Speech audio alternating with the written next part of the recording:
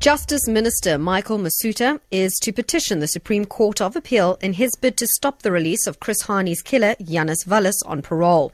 This comes after the judge, Nicole Janse van Nieuwenhuizen, dismissed Masutha's leave to appeal her earlier ruling, which paved the way for Walus to be released on grounds that it lacked prospects of success.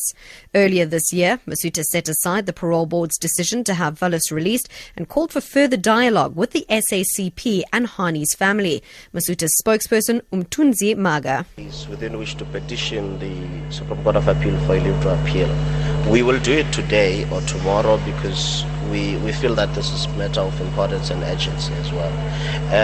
It was a fairly short judgment, so there's no reason to delay it any further. We are on our way to the chambers of the advocates now so that we can see if there is nothing further than the earlier judgment that she had presented or delivered.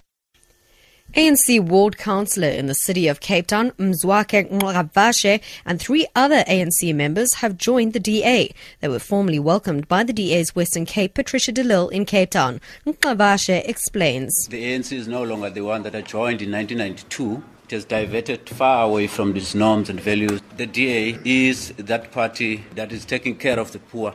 The communities out there are dying for service delivery that must be delivered each and every financial year. So that's what has brought an interest to me to join the party. He was joined in the DA by Lindela Tshwete, the son of the late struggle veteran Steve Tshwete.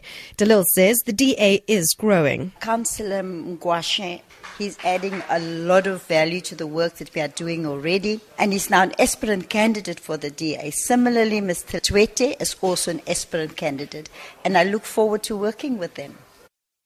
The driver whose truck collided with the car of the late Public Service and Administration Minister Collins Chabane has pleaded guilty to 3 counts of culpable homicide. 29-year-old Amukelani Rikotso is being tried in the Mankweng Regional Court outside Polokwane.